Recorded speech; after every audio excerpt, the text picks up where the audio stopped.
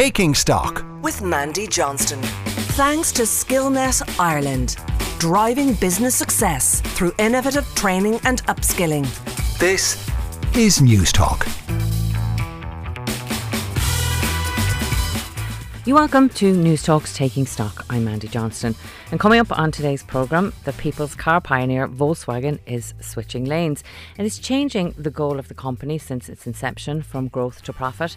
And in future, it's going to be focusing on high-end consumers. I'll be joined by Joe Miller from the Financial Times to find out why it's happening now and what it means for affordable cars in the future. And as we all know, COVID-19 has upended our working world. But what really lies ahead for employees and employers? We'll look at both sides with two leading industry experts and examine the megatrends ahead for both workers and businesses. And finally, we didn't start the fire sale, but if there's $1 billion on the table, we'll take it. It's Billy Joel's back catalogue set to make music history. We'll talk to Travis M. Andrews from the Washington Post about why music royalty are all suddenly selling their work. You can get in contact with us by emailing takingstock@newstalk.com or on Twitter @StockNT. First up today, Volkswagen was once very much considered the people's car, and now it's shifting gears to target high-end customers. I'm joined now from Frankfurt by Joe Miller of the Financial Times to discuss the recent changes that were announced by the car manufacturing giant. Joe, you're very welcome and thanks for joining us today on News Talk. Thanks for having me. Now, Joe, Volkswagen literally translates to the people's car, and it's taken a massive U-turn in its business model. Can you tell us exactly what it's proposing to do? Yes. So as you say, Volkswagen, is most known in the popular imagination for essentially inventing the personal car. Henry Ford obviously came out with a Model T in America, but when you look at Europe, it was Volkswagen that really popularized the idea of every household being able to afford a vehicle. And that has been the focus of the company for decades. In its post-war incarnation, it was essentially focused on selling as many cars as it could every year, on producing cheaper and cheaper cars so as to attract more customers who could now afford individual mobility. And over the last 2 years, that has begun to change quite profoundly. And that's partially due to the pandemic, because in the aftermath of the pandemic, there was a shortage of semiconductors. There still is a shortage of semiconductors. And Volkswagen, as well as the industry as a whole, was very constrained in how many cars it could produce. And all of a sudden, it realized that it was making more money by selling higher end models, which it was prioritizing because it could only produce a certain amount of cars, and that really it would be a more profitable company if it just focused on the higher end. And so the company has adopted this new strategy, which is we're not going to target selling more and more cars every year, and we're not going to roll out more and more models every year. In fact, we're going to slim them down. They're going to cut about 60% of their models and really focus on the more profitable, higher end part of the market. Joe, talk to me about the brands that sit underneath the Volkswagen umbrella. And is there an average price point within that group? It's a very good question, because VW is really an eclectic mix of a whole load of different brands that it acquired over different points in its history, and they don't really all fit together if you look at them on a sheet. So you have Audi and Porsche, obviously, luxury brands. You have VW itself, which is sort of middle of the road. Then you have cheaper brands like Skoda, which is a Czech automaker. You have Seat in Spain, and a collection of supercar companies, for example, Lamborghini, Bentley.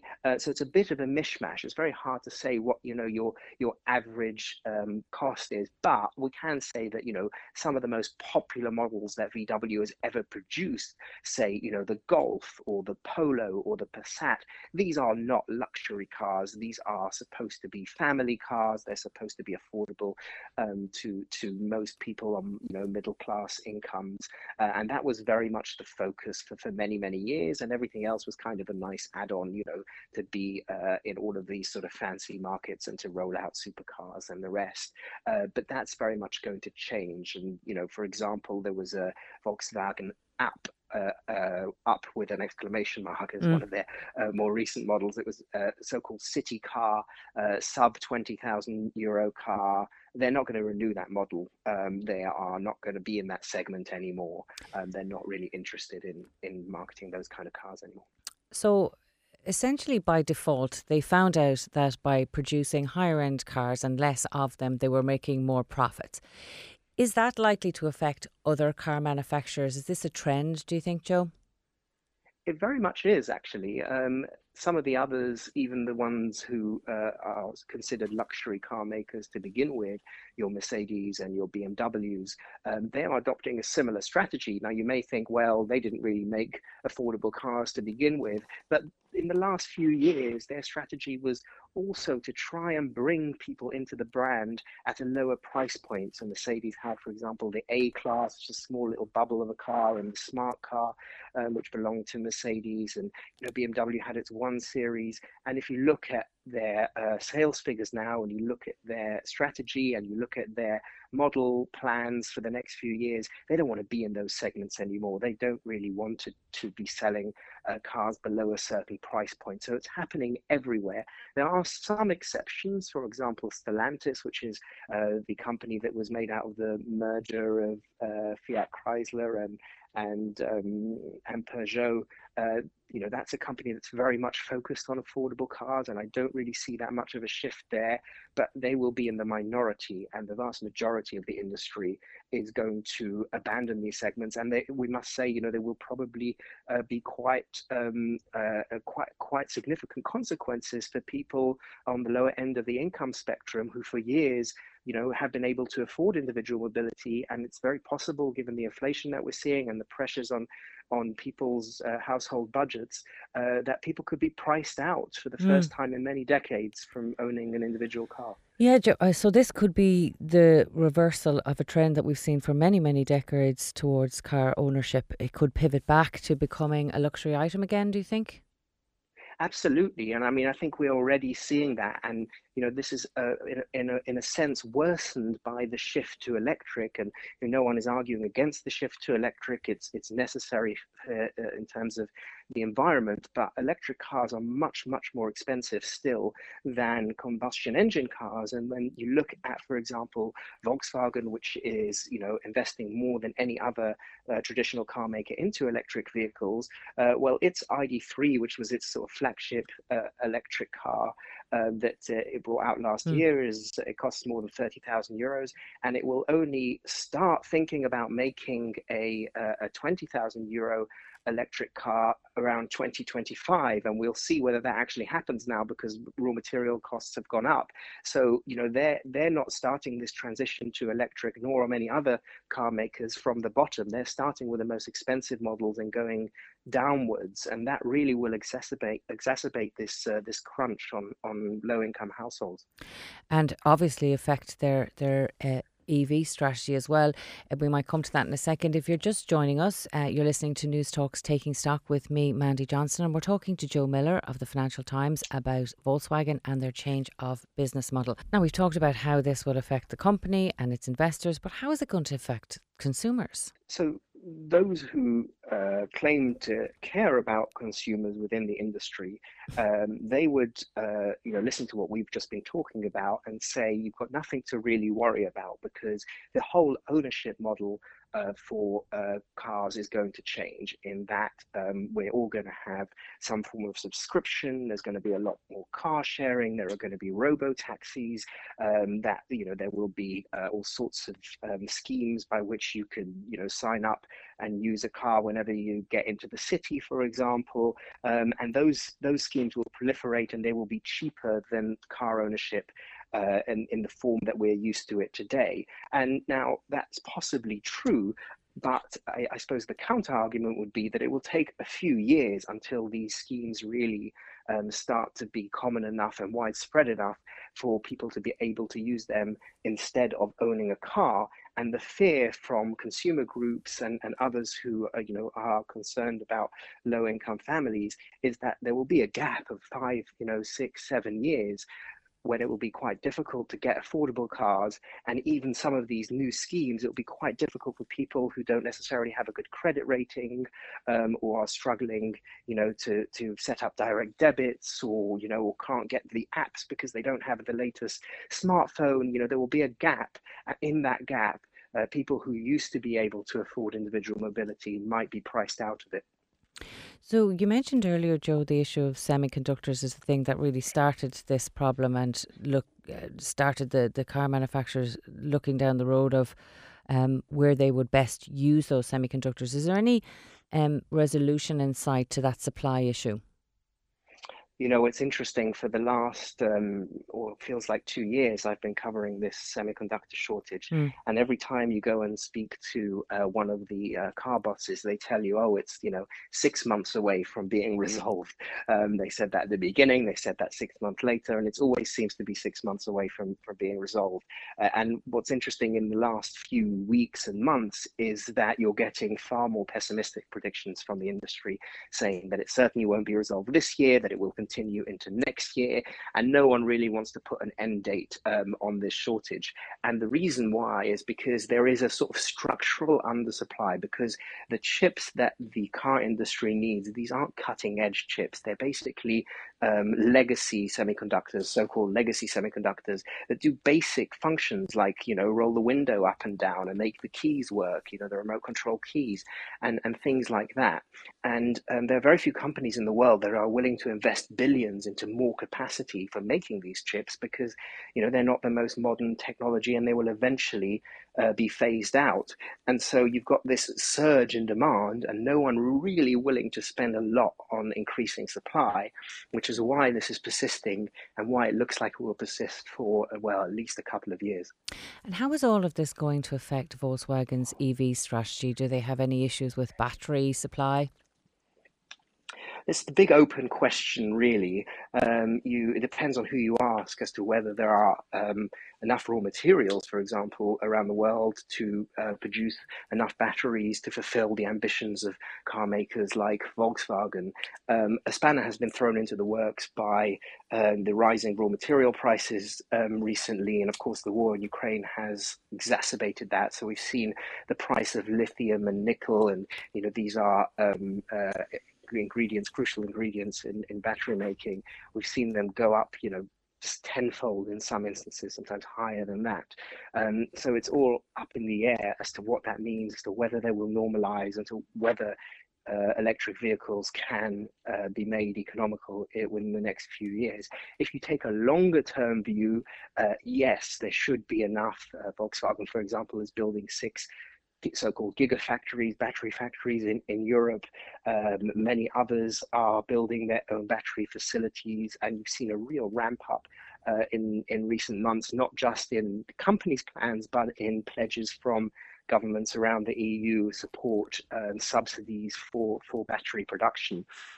So it's really kind of anyone's guess as to how quickly this transformation will be able to happen and how much the crunch in raw materials will hold it up. But I don't think there's anyone who has a terribly pessimistic long-term view. It's just a question of how fast or how slow this transition can take place.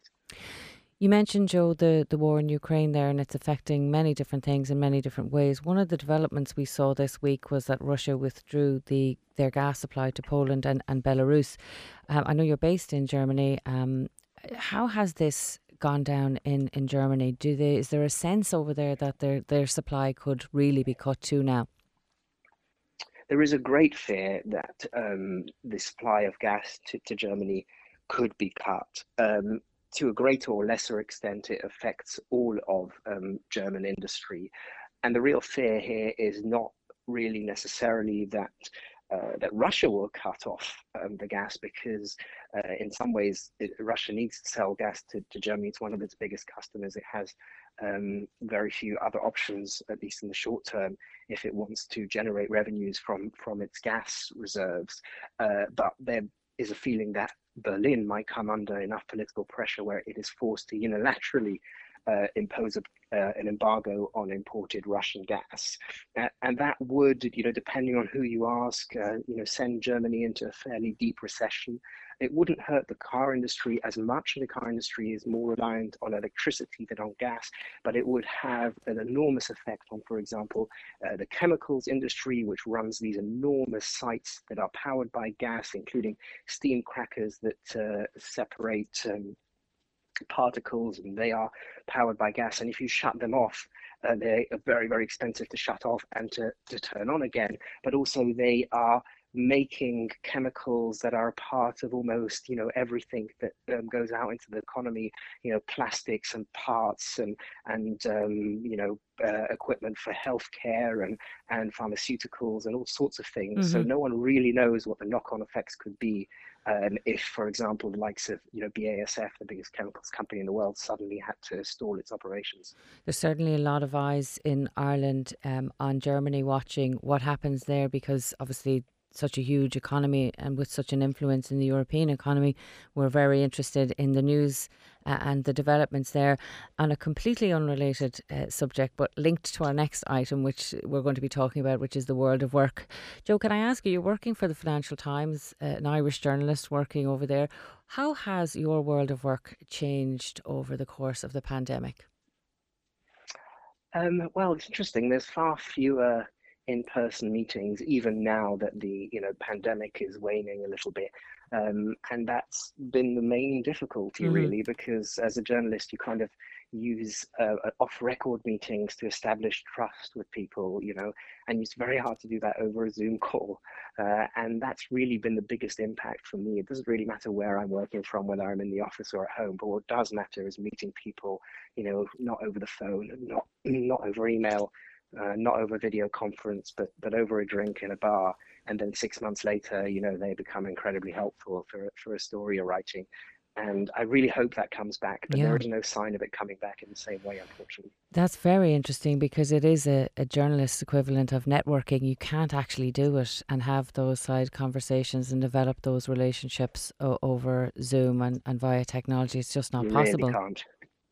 You really can't. Well, Joe, look, we're very grateful for you for making the connection today and taking some time to speak with us. I'm sure we'll be talking to you again about the developments in Germany. But for now, we'll leave it there. That's Joe Miller from the Financial Times. Joe, thank you very much for joining us. It's been a pleasure. Thank you. After the break, we'll be discussing the megatrends that lie ahead for employers and their staff as we continue to deal with the complex legacy of COVID-19 in the world of work.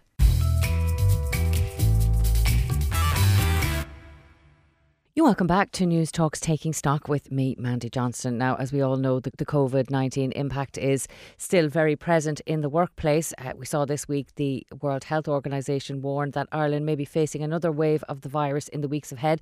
And that's while we're still dealing with the legacy of complexity for society and how we all work.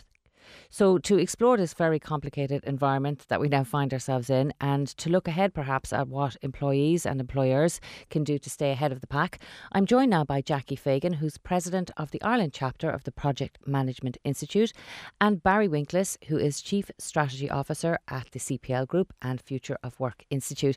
Thank you both for joining us today at News Talk.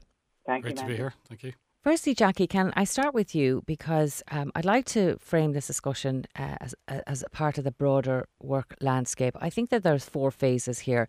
There's the pre-pandemic phase where we were all used to working in that contract employer-employee environment. There's the pandemic phase where we were just trying everything we could to survive and get through our workload.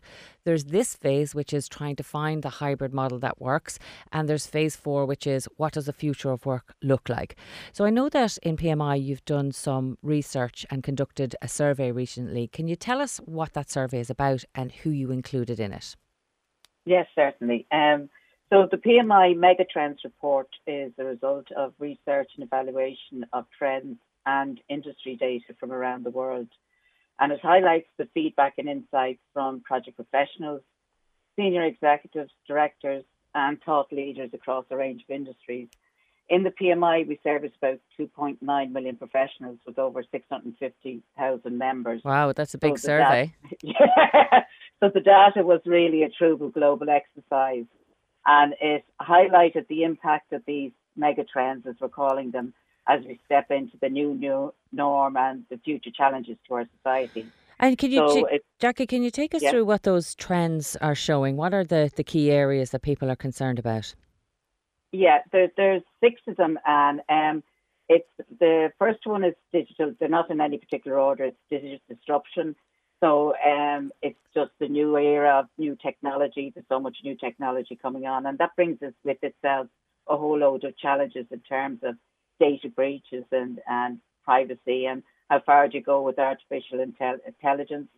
Then the other one, which would be all familiar with, is climate crisis and COP26.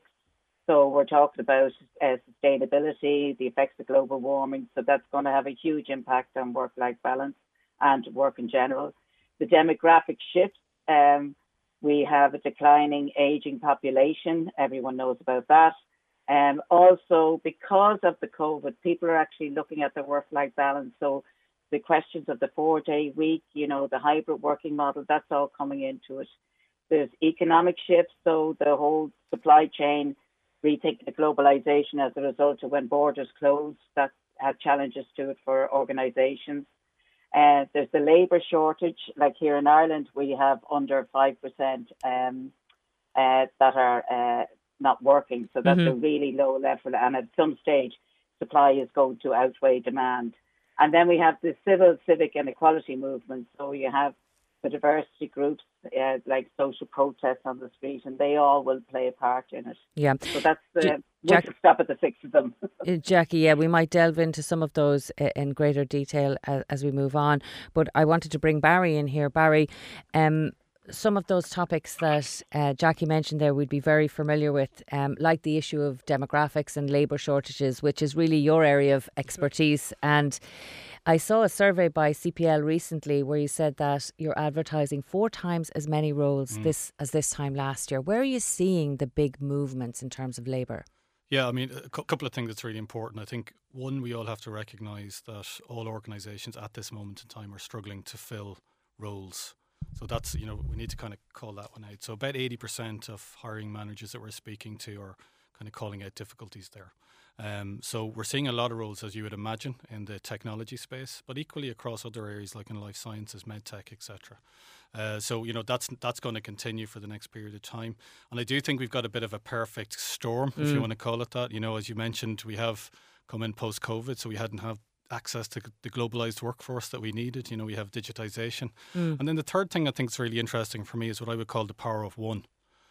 So really the what I would call the power is shifting to us as individuals and our ability to control our own careers. So I think, I would definitely kind of, link up with a number of things that Jackie was saying, and it's a great report. We're definitely seeing that at an organisation, on an individual level as well.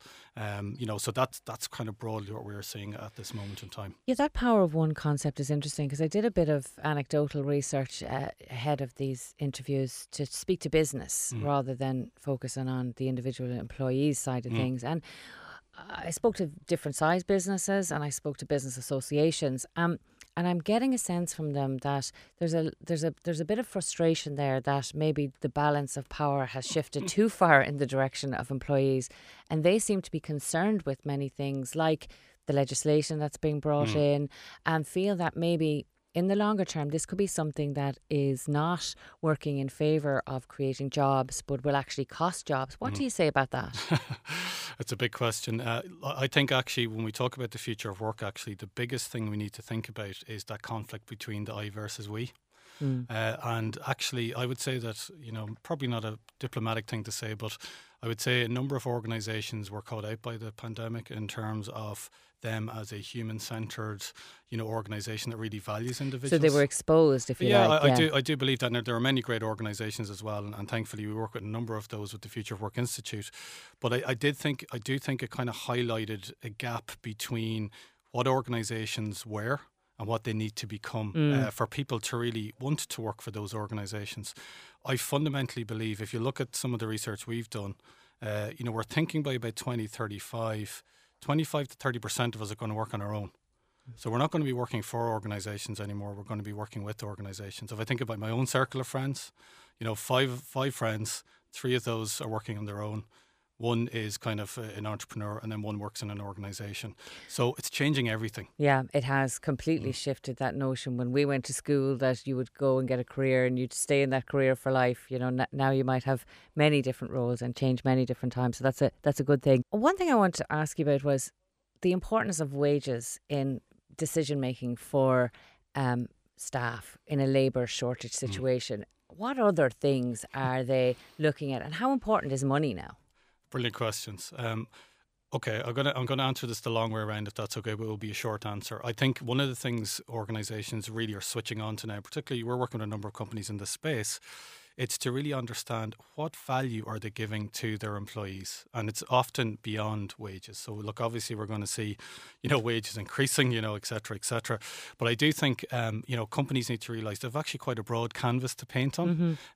So things like really focusing in on employee engagement, really focusing in on what I would call non-traditional benefits and perks within the business, really focusing in on being a good business, having a direction and involving people in the direction of where you're trying to go. These are little things, regardless of the size of organisation, that I think companies are now focusing on. And if they're not, they need to.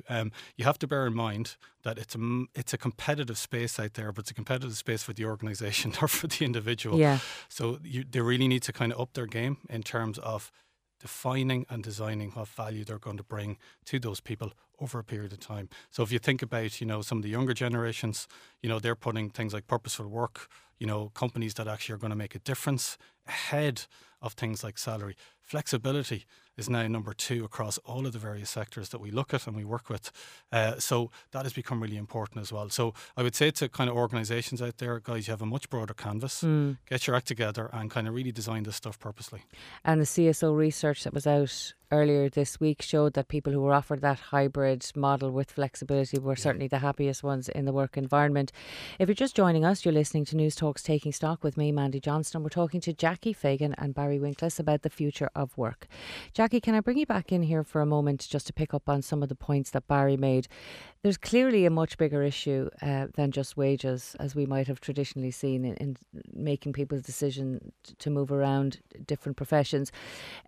Just taking that into consideration and the 6 challenges that you mentioned earlier on, how can companies sort of meet these challenges head on? What advice would you give them? So I definitely agree with Barry about some of the points he mentioned, particularly for companies to be people-centric and sort of the non-wage benefits and looking to have the flexibility with the employer in mind. We mentioned earlier about embracing the hybrid model. They can absolutely get creative about finding and retaining talent. Also, harnessing the power of all change makers.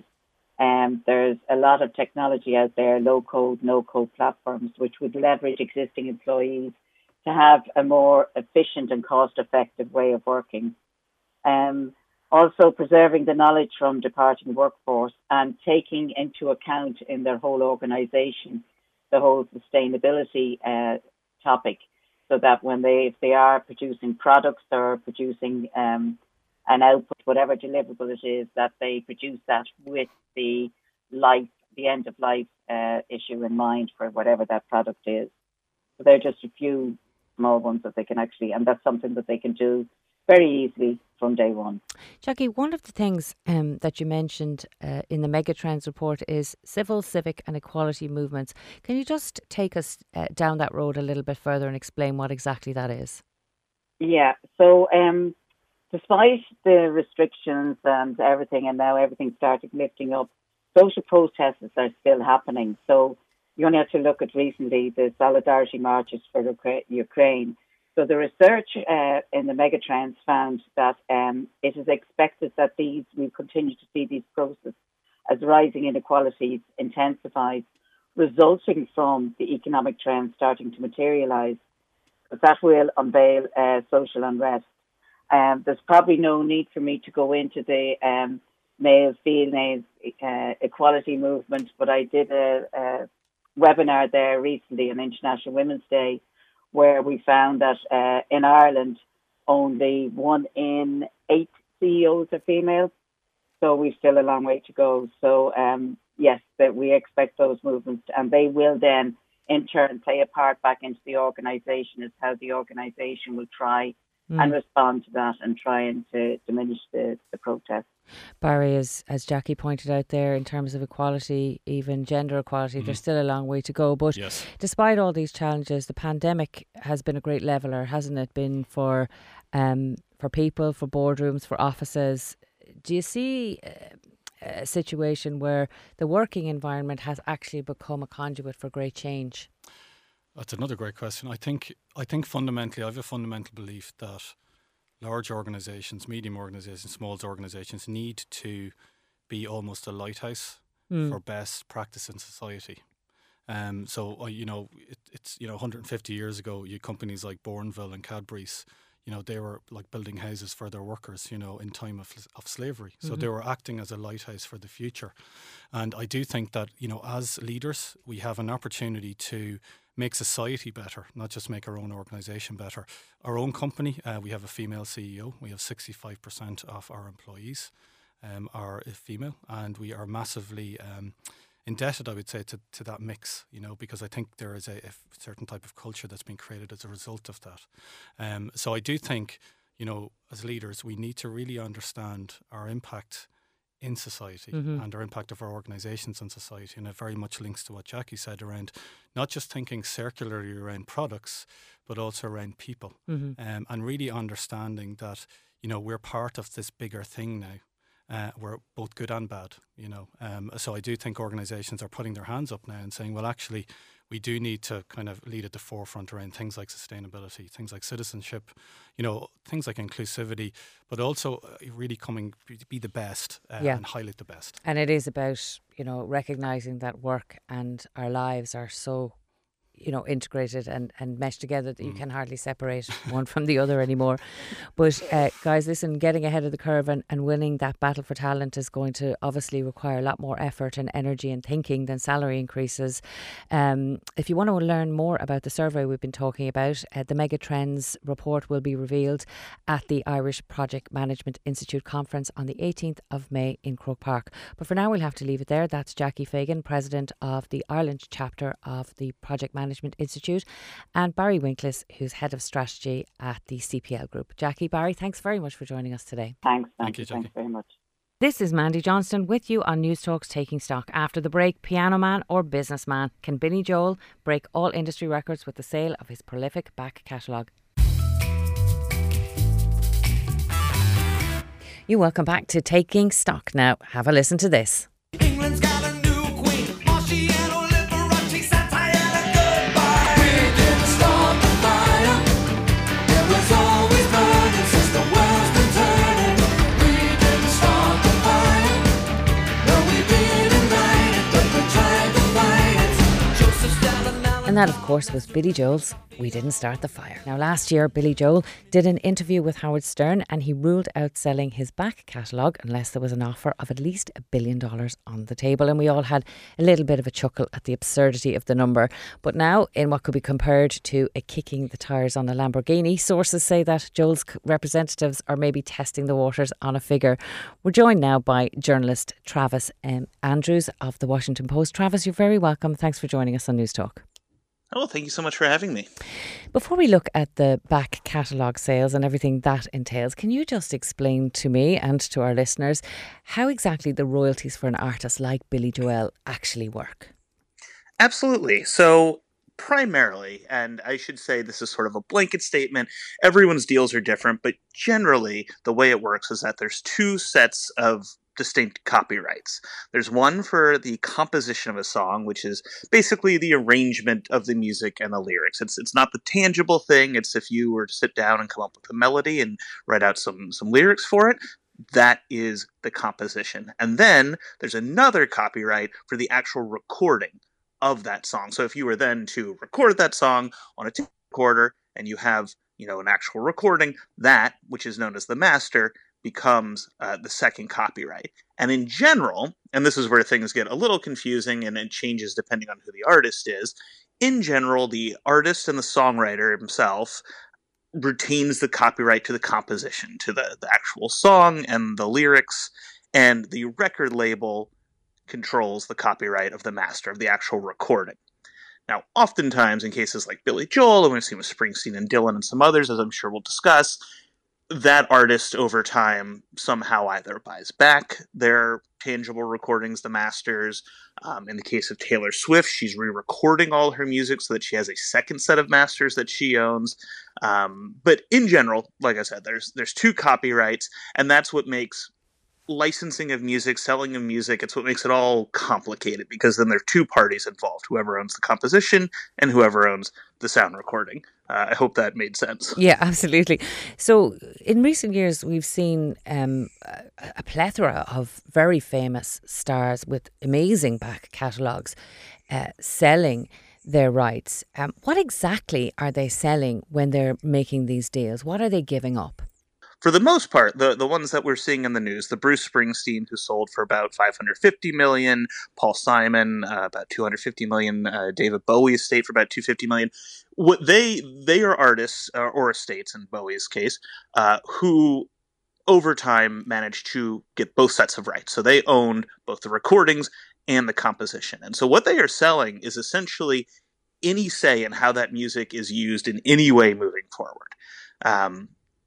Previously, in the past, if, say, Bob Dylan owned the recording of Like a Rolling Stone, but his record label owned the composition, but the record label owned the recording, and Toyota came along and wanted to do a commercial, they would need to get permission from both parties, from both the label and from Dylan. They would pay royalties to both parties. They pay to both copyrights. So it's lucrative to have both. And what these artists were doing when they got both was they had complete control over their music. And now by selling, they have no control. None whatsoever. And they will never get it back unless they buy those rights back. And why is it happening now? I know I read about a tax incentive that Bush actually introduced initially, where this type of music is considered a capital asset. What else is influencing these type of sales? There's a few different factors. As you mentioned, as of now, they're considered capital gains in America, which means they're taxed at a much lower rate. And there is talk, now whether this will actually happen, it hasn't yet, that President Biden's administration will reverse that law and then essentially tax these sales at a higher rate. Whether or not that's going to happen, we'll see. But on the other hand, maybe even more importantly, about 10 years ago, some private equity firms began realizing that music was this sort of untapped asset. Music is used for so many things and more in today's world. Back in the day, it was movies and TV and radio, but now we have things like Peloton or exercise apps or TikTok, social media. So music's being licensed all over the place. And about 10 years ago, these firms started seeing this and saying, hey, we should start investing in this space, buying these rights so that we can, essentially turn a profit later on. And we just reached a point where valuations of catalogs have just risen higher and higher as music's being used for more things. We have the capital gains tax issue going on. And we've reached a point where a lot of experts say this is the highest music will maybe ever be valued. And so this is the moment where the bubble may burst. And so it's a good time to sell. You'll make the most money you can possibly make. And Travis, is the changing nature of how music is distributed, is that affecting artists' attitudes to ownership? Absolutely. It's interesting, too, because when I originally wrote about the selling of catalogs, one of the things that came up was that streaming services make music less lucrative for artists. So maybe you have a better chance of making money if you just sell the whole thing and not have to deal with the complications of streaming and the meager payouts. One wrinkle that happened was this whole Spotify Joe Rogan story that happened a few months ago where Neil Young pulled his catalog from Spotify because he wasn't happy about podcaster Joe Rogan and some of the comments he made about the coronavirus vaccines, and he said he didn't want his music to be on there. But to do that, Neil Young does not own his own music, so he had to go to his label and ask them to pull his music, which worked for Neil Young. But if, say, Bruce Springsteen or Bob Dylan wanted to do that now to people who have sold their catalogs, they can't. They have no control, and we haven't seen if that's going to factor into artist decisions moving forward, that ability to pull their music from places they don't want it associated with. But it certainly is an interesting wrinkle. Yeah, so they've given up the discretion, really, and any ownership on their own creativity. It's very difficult to drag these deals back.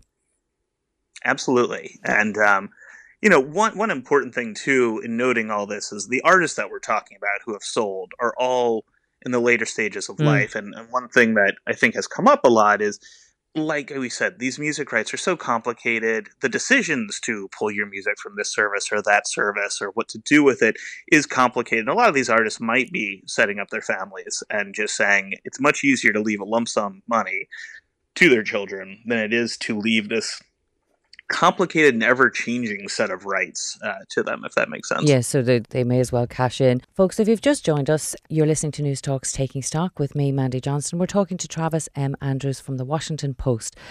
Travis, you mentioned earlier the changing nature of the music industry in general, and I wanted to talk to you about the newer artists, the more contemporary writers. What are they doing? They don't have big back catalogues like this. Are there any of those who are getting into this space of selling their creativity while they're still producing? There are a few. John Legend has cashed in. Ryan Tedder from One Republic, who also produces and writes many songs, he also has sold some of his catalog, which is very interesting because they are selling what they have now, but they're going to continue to create. Which is not to say that the other artists we've mentioned are not going to continue to create, but obviously John Legend, Ryan Tedder have probably a longer career ahead of them. So in a way, they seem to be taking advantage of this moment, cashing in on this bubble, while also starting, a second leg of their career where they will retain that music. But I think the most interesting person is probably Taylor Swift, because Taylor Swift entered a contract when she was very young, and it was a fairly normal contract for an artist of her age and her stature, where, like I mentioned earlier, the record label owned her recordings, and she owned the compositions, the writing. She, at some point, wanted to buy her recordings. She wanted to own complete control of her music and was denied. And was told, no, you can't buy this. So she waited until a contract clause expired. There's generally a clause in a recording contract, saying you can't re-record your own music after generally 10 or so years. I think for her it was 10 years. And she said, okay, well, if I can't buy my recordings, I will make a second set of them. So she started to recreate the original.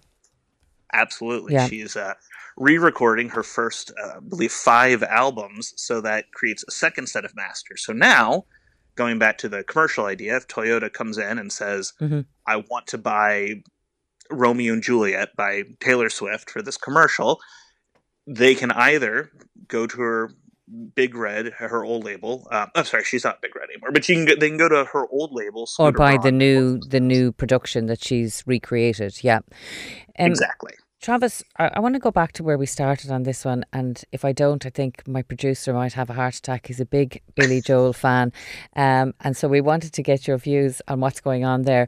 How is a figure arrived at? Is it just what the market will pay, or is there a formula? Really, I suppose what I'm asking is, why would Billy Joel's catalogue be worth twice the value of Bruce Springsteen? I think it's a mixture of things. I think, for one, the market will dictate, a certain number. And then I think it's a negotiation. I think that depending on who is planning on buying Billy Joel's catalog, if they see a future of using these songs, I think it's important to remember, once someone owns this, it lasts at least 70 years, most likely 140 years. So once someone has access to these catalogs, and Billy Joel has so many hits, so many familiar songs that have been around for decades and will likely continue to be around, which is a very important thing. And when you're buying a catalog, what is the longevity of this? How long can we use this in movies, TVs, commercials, Peloton, etc.? I think someone might reach the conclusion that it's truly worth that much, and if Billy Joel's holding out, I'm sure they would have liked to get it for the same price, if not less, than Bruce Springsteen's. But if he's holding out and says $1 billion, and someone says that seems like a worthwhile investment over the next 100 years, it's a little less surprising than it sounds on its face. Might be financially rewarding, but emotionally destructive for artists like him. He's got a very pristine body of work. It isn't underused, it's not overused. Do you think that there will be a deal done? Do you think that ultimately he will sell his back catalogue? It's it's so hard to speculate, but he did raise that number, and that number is being talked about. So it's hard to imagine, saying this as someone who does not have $1 billion, that if someone were to come to you and offer that sort of money in this moment where, again, this moment that will likely pass, and his music will never be valued at that same height again, it's hard to imagine passing on a deal like that. And when you look at everyone else who has sold, it is his contemporaries, it is his peers. There are not very many artists around his age and around his sort of status that have held out and not sold. So, I can't speculate, but my gut says he probably will. Well, I suppose the other side of it is that for the longest time, this is an industry that's notorious for not rewarding creative talent. At least the 1% seems to be getting some level of payback for their creativity. But we'll have to leave it there for now, Travis. That's Travis M. Andrews from The Washington Post. Thank you so much for joining us today. Oh, well, thank you for having me. It's been great. Well, that's it for this episode of Taking Stock. We hope that you enjoyed today's topics, and if you have something that you'd like us to look at, please get in touch with us on Twitter @StockNT or email us on takingstock@newstalk.com. Now, while we broadcast at this time on Sunday mornings, we're also available as a podcast first from Friday mornings on the Newstalk app. Many thanks to all my guests today and to producer John Fardy with Jojo Cardozo on sound. Jonathan McRae's up next with Future Proof, and then it's Gavin Riley with On the Record. So from Taking Stock with me, Mandy Johnston, thanks for tuning in and enjoy the rest of your day.